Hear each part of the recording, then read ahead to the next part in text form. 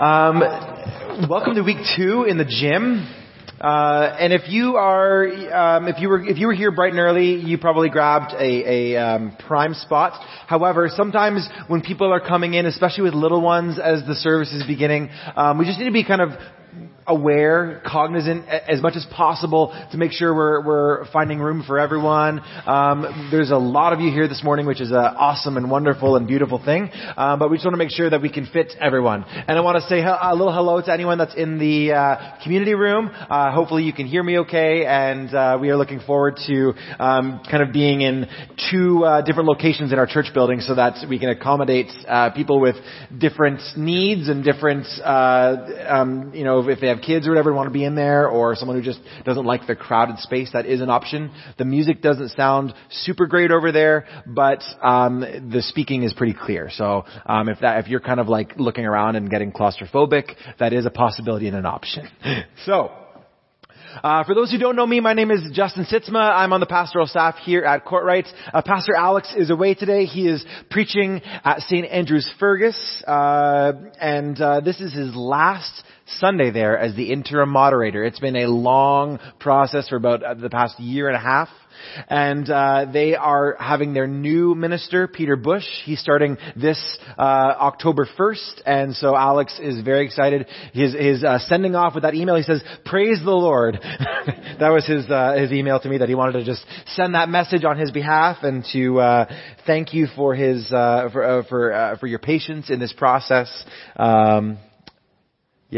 So when I was 18 years old, I was out of high school and I didn't really know what I wanted to do with my life fully. I had some ideas, I had some thoughts. I think at that point I still kind of wanted to be a rock star. That was like a little bit of my vision, but I had some backup plans, Still time.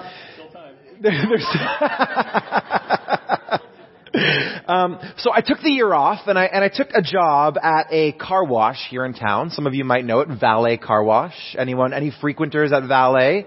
Few of you. And so it was not a great job.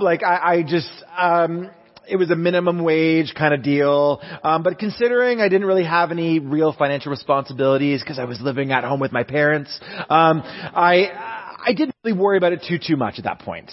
Thanks, Mom and Dad. Now, my specific job at this car wash was that I had the privilege, the duty to guide the people onto the wash. And so that was, if you've ever been there, it's not one of those car washes where you just sit and park and all the machinery moves. It was on a track to maximize the amount of people, because I think like on certain sunny Saturdays, they would get like 500, 600 cars through that car wash in one day. So, my job was to make sure, I would do this. And then if they were, I would go like that. No, you got to go that way. And then they would like overcorrect like crazy. And it was just a bad scene, but usually it worked out pretty well. My job was nothing special here. There was nothing special about what I did. However, the customers really seemed to like me. Maybe it was my sunny disposition. Maybe it was my helpful nature. They tipped me a lot, actually. There was this rule that we were supposed to share our tips if we ever got tips. And they would specifically like hand me like a couple toonies and be like, "Don't give it to the rest. I don't like them. I only like you." I think I shared with the rest of them most of the time. Little confession moments. I think I might have taken it for myself every now and then. I've repented, I promise. So, all these years later, without knowing what I was doing, I think in some sense, I was living out my calling as an image bearer. Someone who is made in the image of God. It was a really simple job, and maybe that job wasn't of any real cosmic significance in the grand scheme of things, but I was image bearing nonetheless, even through the simple act of caring for customers well. And though I knew that I was probably destined for more than being a car wash attendant, my calling, all these years later, has not changed. In fact, if you are here and you have a pulse, everyone maybe do a little test, make sure. Your calling hasn't changed either. If you are here and you are a follower of Jesus, in fact, your calling is even a little bit more specialized. And we're going to be reading what this calling is when we look at Genesis 1 and Genesis chapter 2, which is where we've been hanging out the past month. And we are going to continue to hang out because these are foundational, rich passages that have so much to tell us about God and our relationship with God. So we're going to read a fairly large section, about 15, 16 verses. And I want you to especially attune your ears to some of the language surrounding the image of God and us being made in God's image. So this is Genesis 1, toward the end, 1:26 to 30, and then Genesis 2, verse 4 to 15. Then God said, "Let us make mankind, humankind, in our image, in our likeness, so that they may rule over the fish in the sea and the birds in the sky, over the livestock and all the wild animals, and over all the creatures that move along the ground." So God created mankind in His own image. In the image of God, He created them. Male and female, He created them. And God blessed them. And He said to them, "Be fruitful and increase in number. Fill the earth and subdue it. Rule over the fish in the sea and the birds in the sky and over every living creature that moves on the ground." And then God said, "I give you every seed-bearing plant on the face of the whole earth and every tree that has fruit with the seed in it. They will be yours for food. And to all the beasts of the earth, and all the birds in the sky, and all the creatures that move along the ground, everything that has the breath of life in it, I give every green plant for food." And it was so. Genesis 2, verse 4. This is the account of the heavens and the earth where they were created, when the Lord God made the earth and the heavens.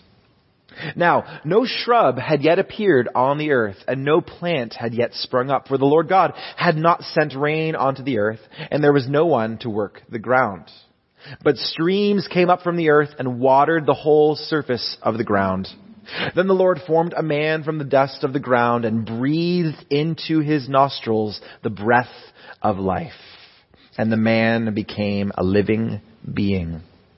Now the Lord God had planted a garden in the east, in Eden, and there He had put the man that He had formed. The Lord God made all kinds of trees grow out of the ground, trees that were pleasing to the eye and good for food. In the middle of the garden were the tree of life and the tree of the knowledge of good and evil. A river watering the garden flowed from Eden. From there it was separated into 4 headwaters. The name of the first is the Pishon. It winds through the entire land of the Havilah where there is gold. The gold of that land is good. There's aromatic resin and onyx there also. The name of the second river is the Gihon. It winds through the entire land of Cush. The name of the third river is the Tigris. It runs along the east side of the Azar. And the fourth river is the Euphrates. The Lord God took the man and put him in the Garden of Eden to work it and to take care of it. This is the word of the Lord. Man, there's a lot here. There's just a few observations. Okay, maybe more than a few observations, if you can hang with me. It's really important to note that we haven't even gotten into talking about sin yet. Like, we've gone through so many wonderful, beautiful topics here, and that's coming in a couple weeks. And so let's just kind of savor the beauty of what's already happening here, just in this moment, that this is this beautiful, untarnished world. The world we're describing is a world teeming with life, a world full of possibilities and potential. And yet, this is interesting, even in this world, there is work. And the work is good.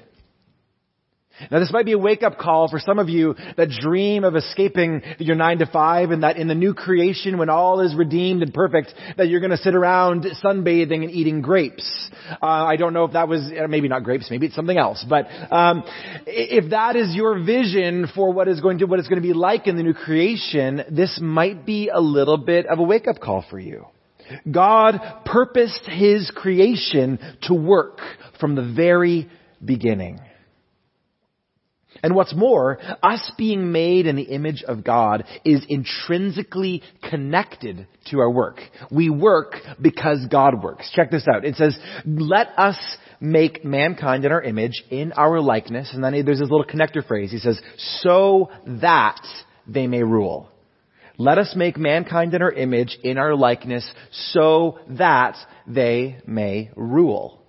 God calls them to be rulers. God calls us to be rulers over created beings. God calls them and God calls us to fill the earth and subdue creation.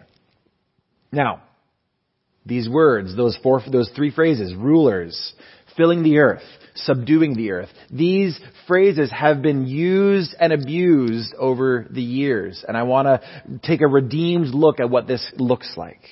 I want to explore these words because there have been, in fact, people that have criticized the creation account here and have said that the whole entire reason why we have such pollution and just the ravaging of our environment is because of Genesis 1. That's what people say.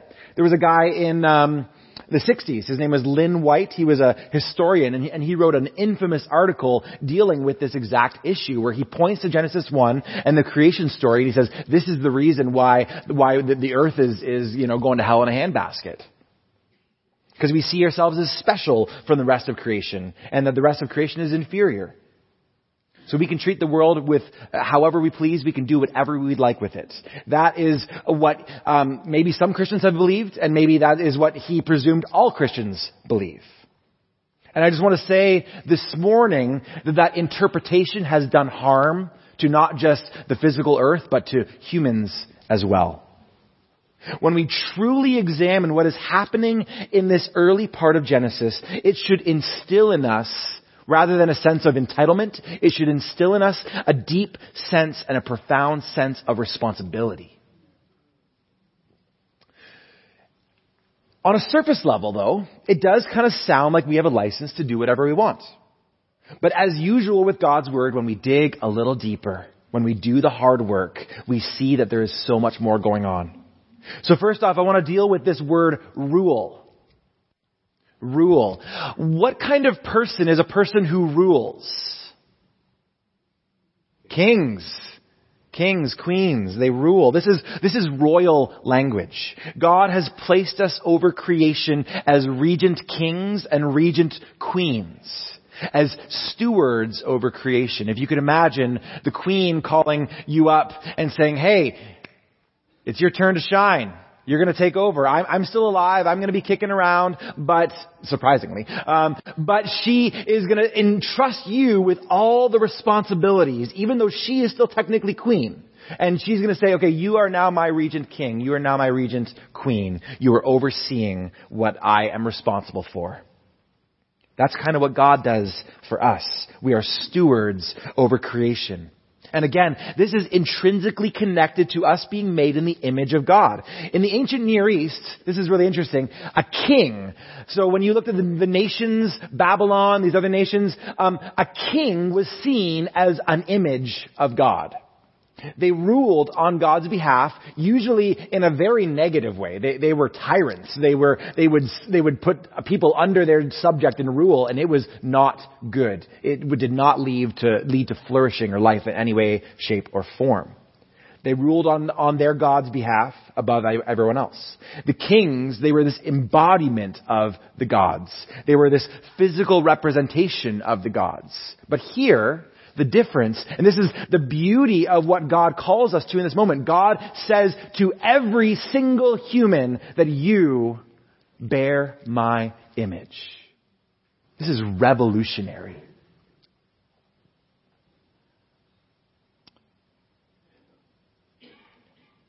We were reminded of this in our call to worship in Psalm 8, where Allison read earlier.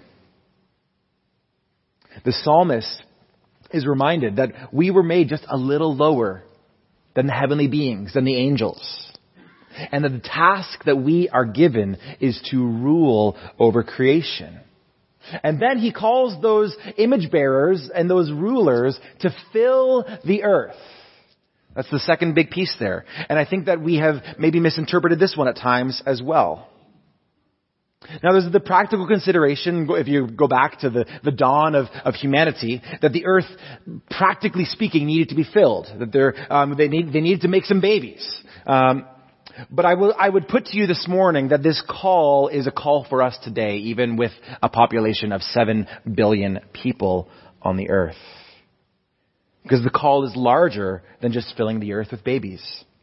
In fact, in the following verses, it doesn't even talk about babies. It talks about mammals and fish and plants and trees. Fill the earth with life. Fill the earth with life. Yeah, that might include babies, but it might not. We can be image bearers equal in value and worth when we produce life of any kind, not just human life. I say that to our single friends. I say that to our friends that cannot have children. I say that to our friends that can no longer have children. And even to those who have chosen to not have children. That you can fill the earth all the same and fulfill your image-bearing calling. Your value as an image bearer is not contingent on whether or not you've had a baby. It is so much deeper than that. It is about bringing our will and our intention into something to help life flourish. And if I could remind us, our Lord and Savior Jesus, He was single, had no kids. So if we were to make this some kind of litmus test of what is an image bearer, Jesus failed. And so we don't believe that, right? So Jesus is the perfect embodiment of the image of God. And so, but that's a little spoiler. So I'll save that for a little later on. And we are called as image bearers and rulers to not only fill the earth, but to subdue it.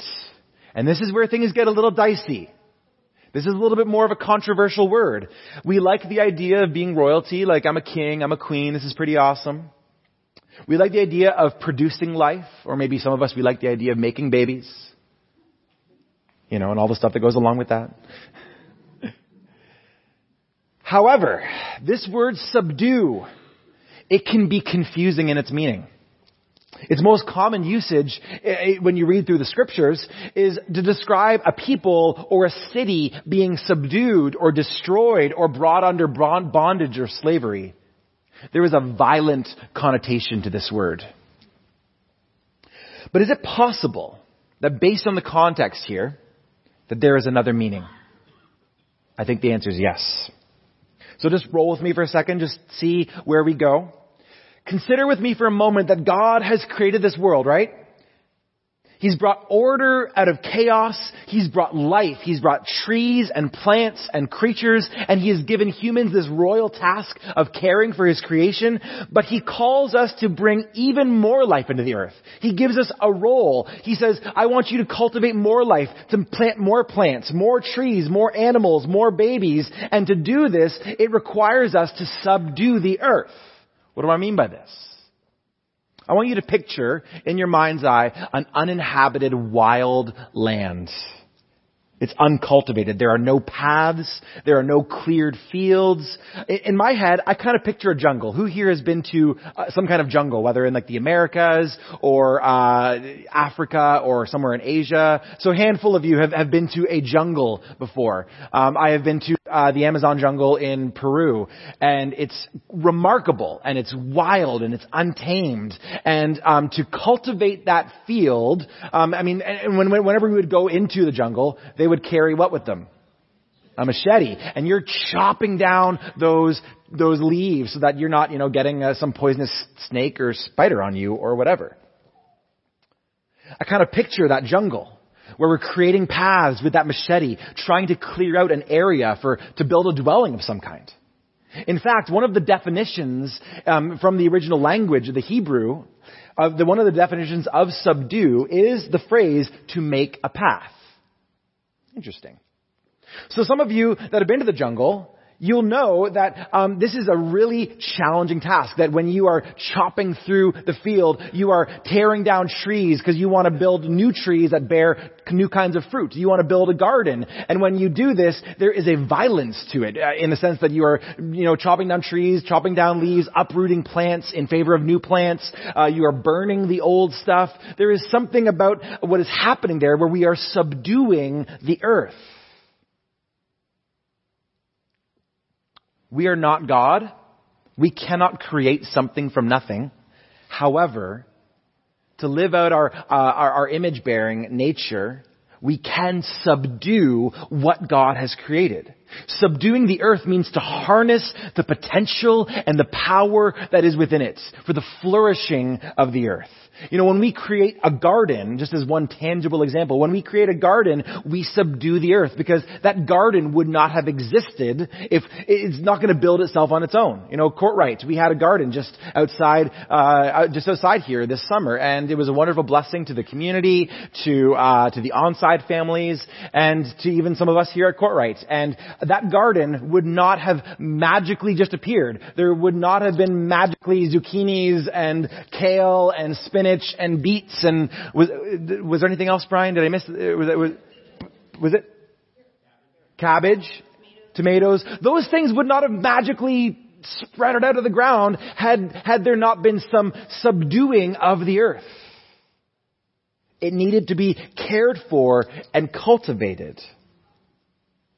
Subduing is to exert one's authority over something. And this is a far cry from that surface level picture of taking the earth and doing whatever the heck you want with it. Our entire calling as Christians is to be royal stewards, aiding in the flourishing of the earth and its inhabitants. If you're here and you're a follower of Jesus, you are called to the act of creation care. That we have been stewarded this earth, and that there is a weight and a responsibility in this. And this isn't about trendy political theology or ideology. This is Genesis 1. This is page 1 of the Bible. On the issue of climate change, I'm going to stay in my lane and stick with what I know, which is the Bible, not science. And right here on page 1, we have a clear call, a mandate as image bearers to bring forth life and not death or destruction.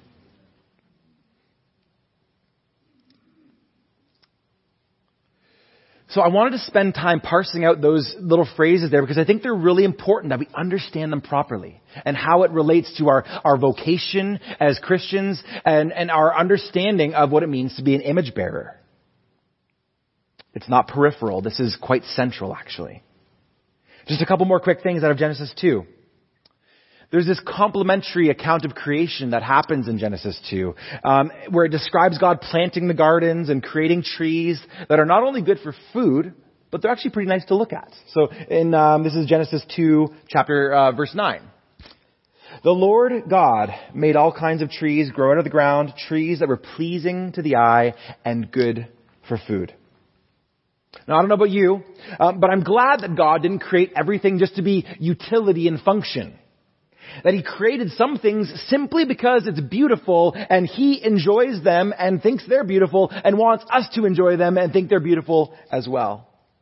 And not only do we get to enjoy beautiful things, but we get to be partakers in creating beautiful things. Everything from art to music to buildings to poetry to families to church communities to someone who is, I'm thinking of, some doctors that we have in this room that have been able to restore and heal someone. I'm thinking of surgeons who are able to patch up someone and make them healthy again. This is a beautiful and wonderful thing. God is interested in beauty.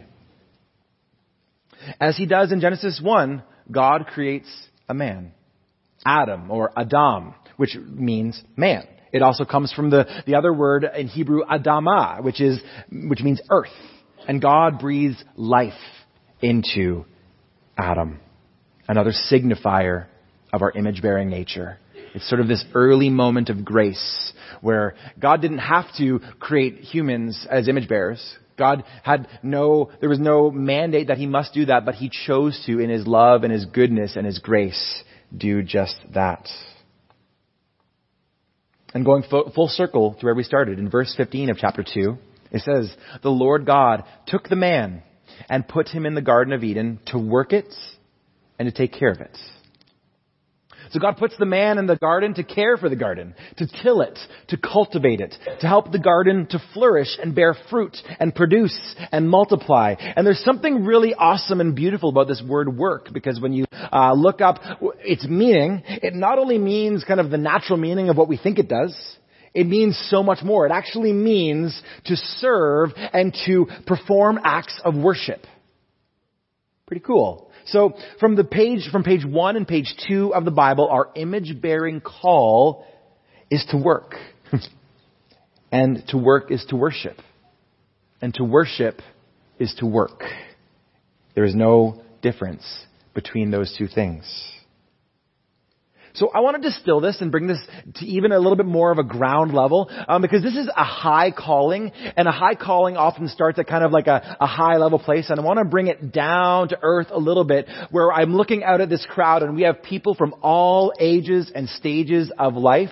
We have people that are retired. We have people that are in school. We have young families. We have people that are, empty nesters. We have people that are still working, people that are not working currently at all. And the reality is our vocation, regardless of the age and stage of life, does not change.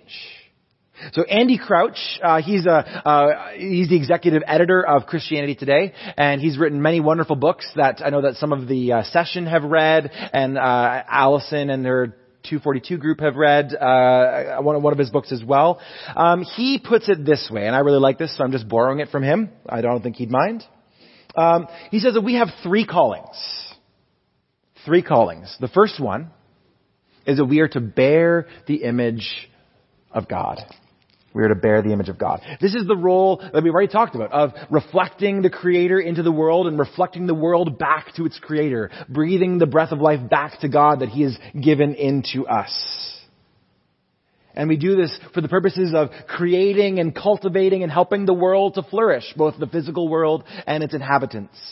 This is the task, whether you are a Christian, whether you are not at all a Christian. This is every human's task. But number 2 is where we get a little bit more specific when we think about the calling of a Christian, a Christ follower. We are to restore the image. We are to restore the image of God.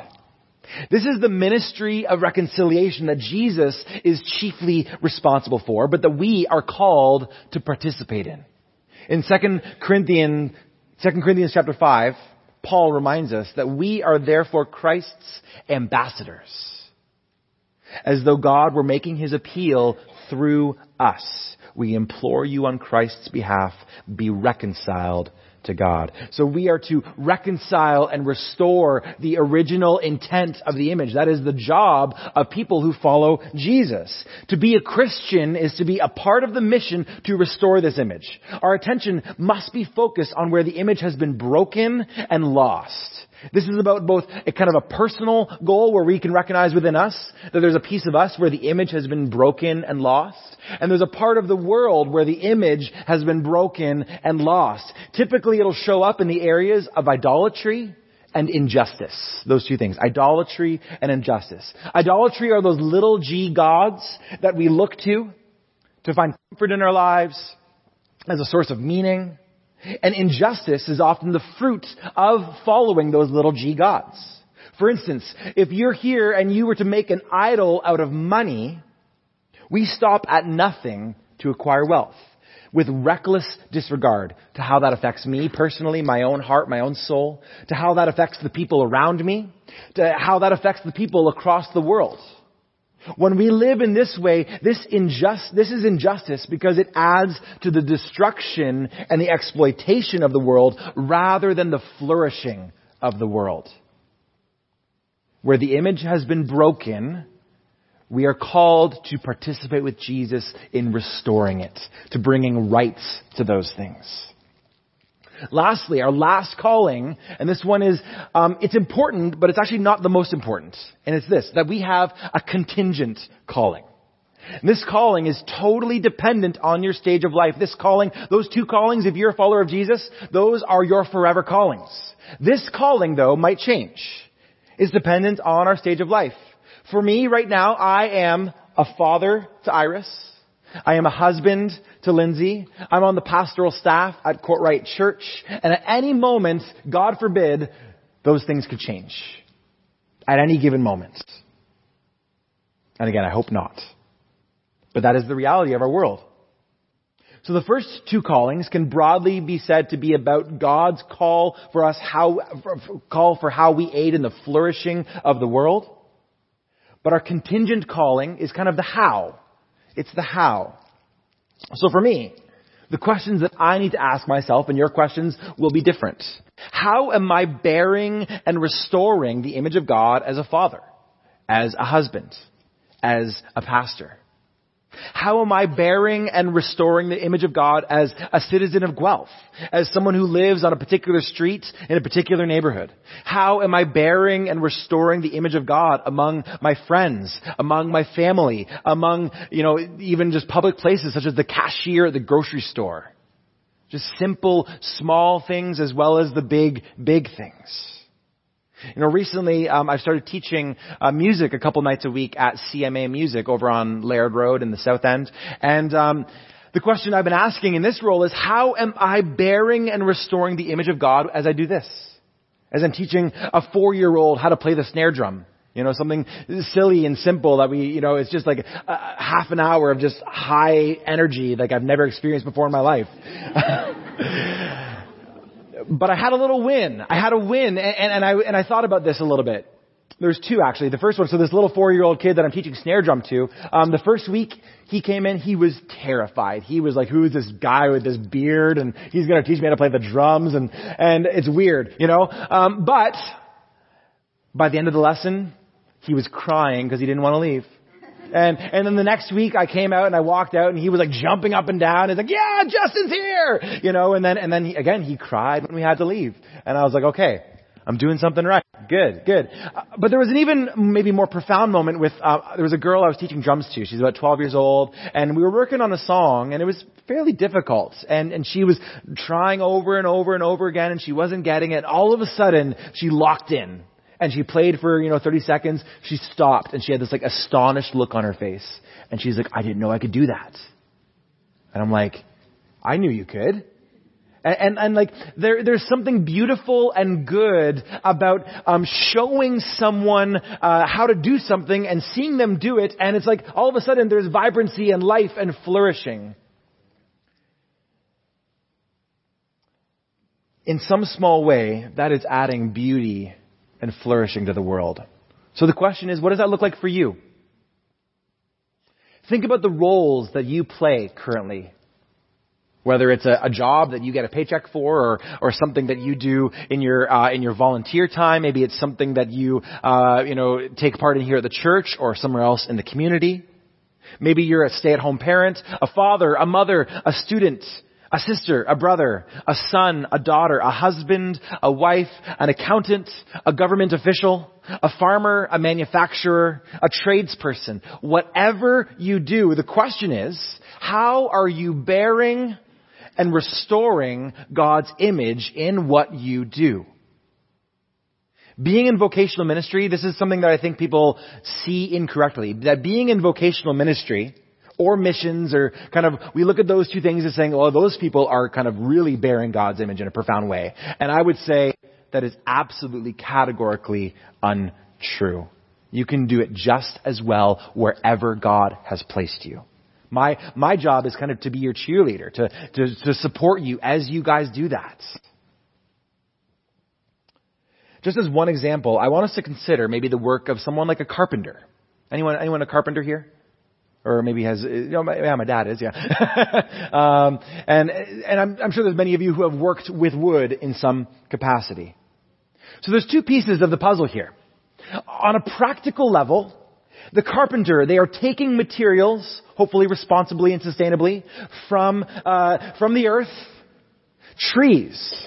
And they're taking material from within the earth as well. Things like metal for nails and screws. And they are creating something useful and good and often quite beautiful.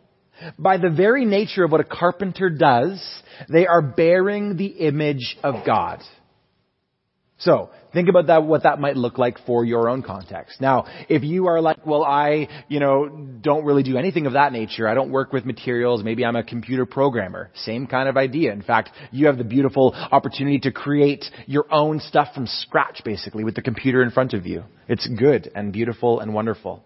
But secondarily, the carpenter can bear and restore the image of God by having integrity in their work ethic, by charging fair prices for their work, by treating their workers under them or above them as fellow image bearers, by treating their clients as fellow image bearers, by being responsible with the type of woods that are used. As a guitar aficionado, I sometimes lament that things like rosewood are becoming much more rare, but I'm like, you know what? If they need to build up the reserves of rosewood in the jungle or whatever, that needs to happen, even though I want a rosewood, neck on my guitar. I'm not going to be selfish like that.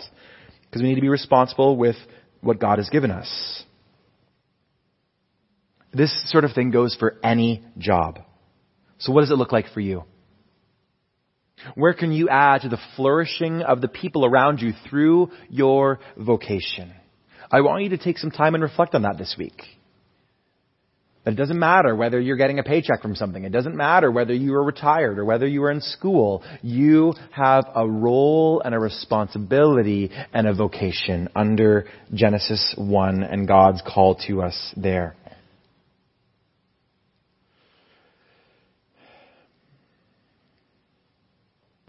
Sometimes it's just a simple reorientation of the way we're thinking about our job.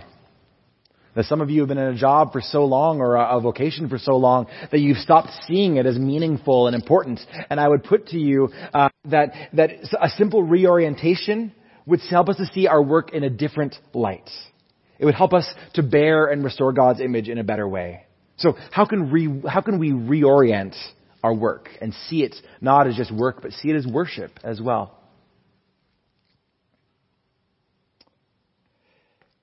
The challenge with all this,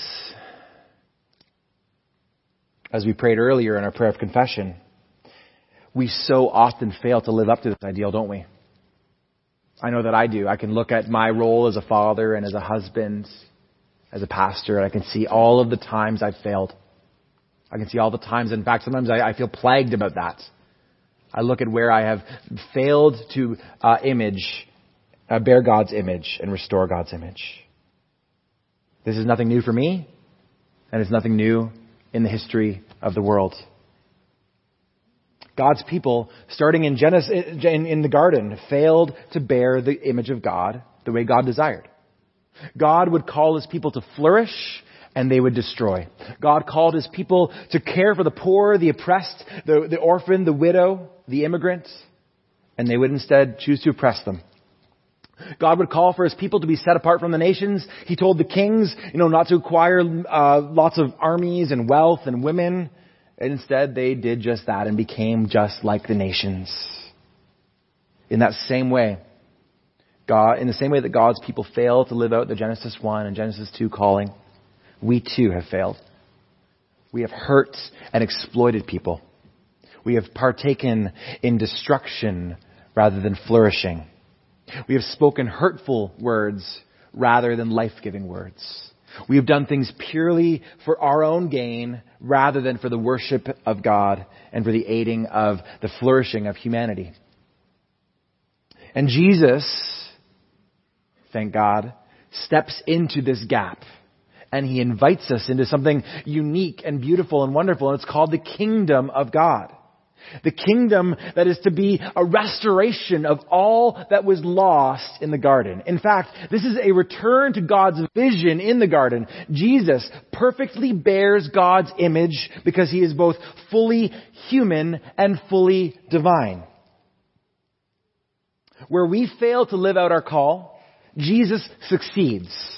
And He invites us into this new reality where we can pray to God in full confidence, Your kingdom come, Your will be done on earth as it is in heaven. Jesus began this work at the start of His ministry, and it culminated at the cross and the resurrection. That through these acts, Jesus begins the work of restoring the image and wants us to join in. When we follow Jesus, we are recipients of that reconciliation. And so what are we going to do with what we received? Ephesians 2. It reminds us, when we were dead in our transgressions, when we were dead in our sin, Jesus brought forth life. Jesus is in the business of doing exactly what God called humanity to do in the garden, to bring things to life. And He invites us into that good work.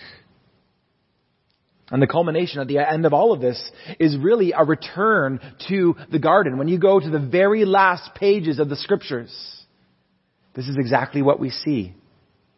That as we join in the work of restoration and reconciliation, that we in some way, in some sense, bring heaven to earth, God's space into our space.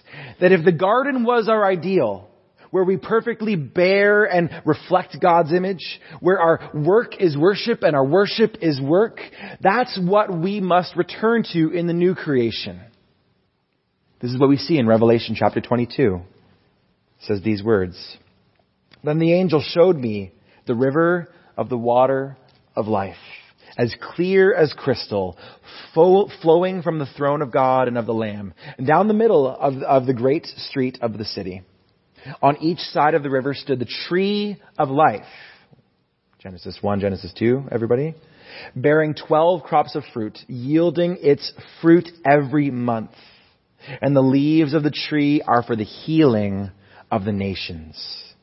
No longer will there be a curse. The throne of God and of the Lamb will be in the city, and His servants will serve Him." So the Scriptures, they start with a garden teeming with life. And yet the Scriptures end in a garden city, flowing with living water, trees yielding fruit, the nations restored and healed back to the original vision. No more sin, no more pain, abundant life and flourishing. And so this question I ask in closing: how will you, in your stage of life, in your vocation, whatever it is that you are called to do and called to be, how will you bear and restore the image of God? And how will you help the world to aid in its flourishing? I want you to reflect and think on that this week. Maybe just take a moment now and do that. If we just close our eyes for a second and just listen and hear what God might be saying to us.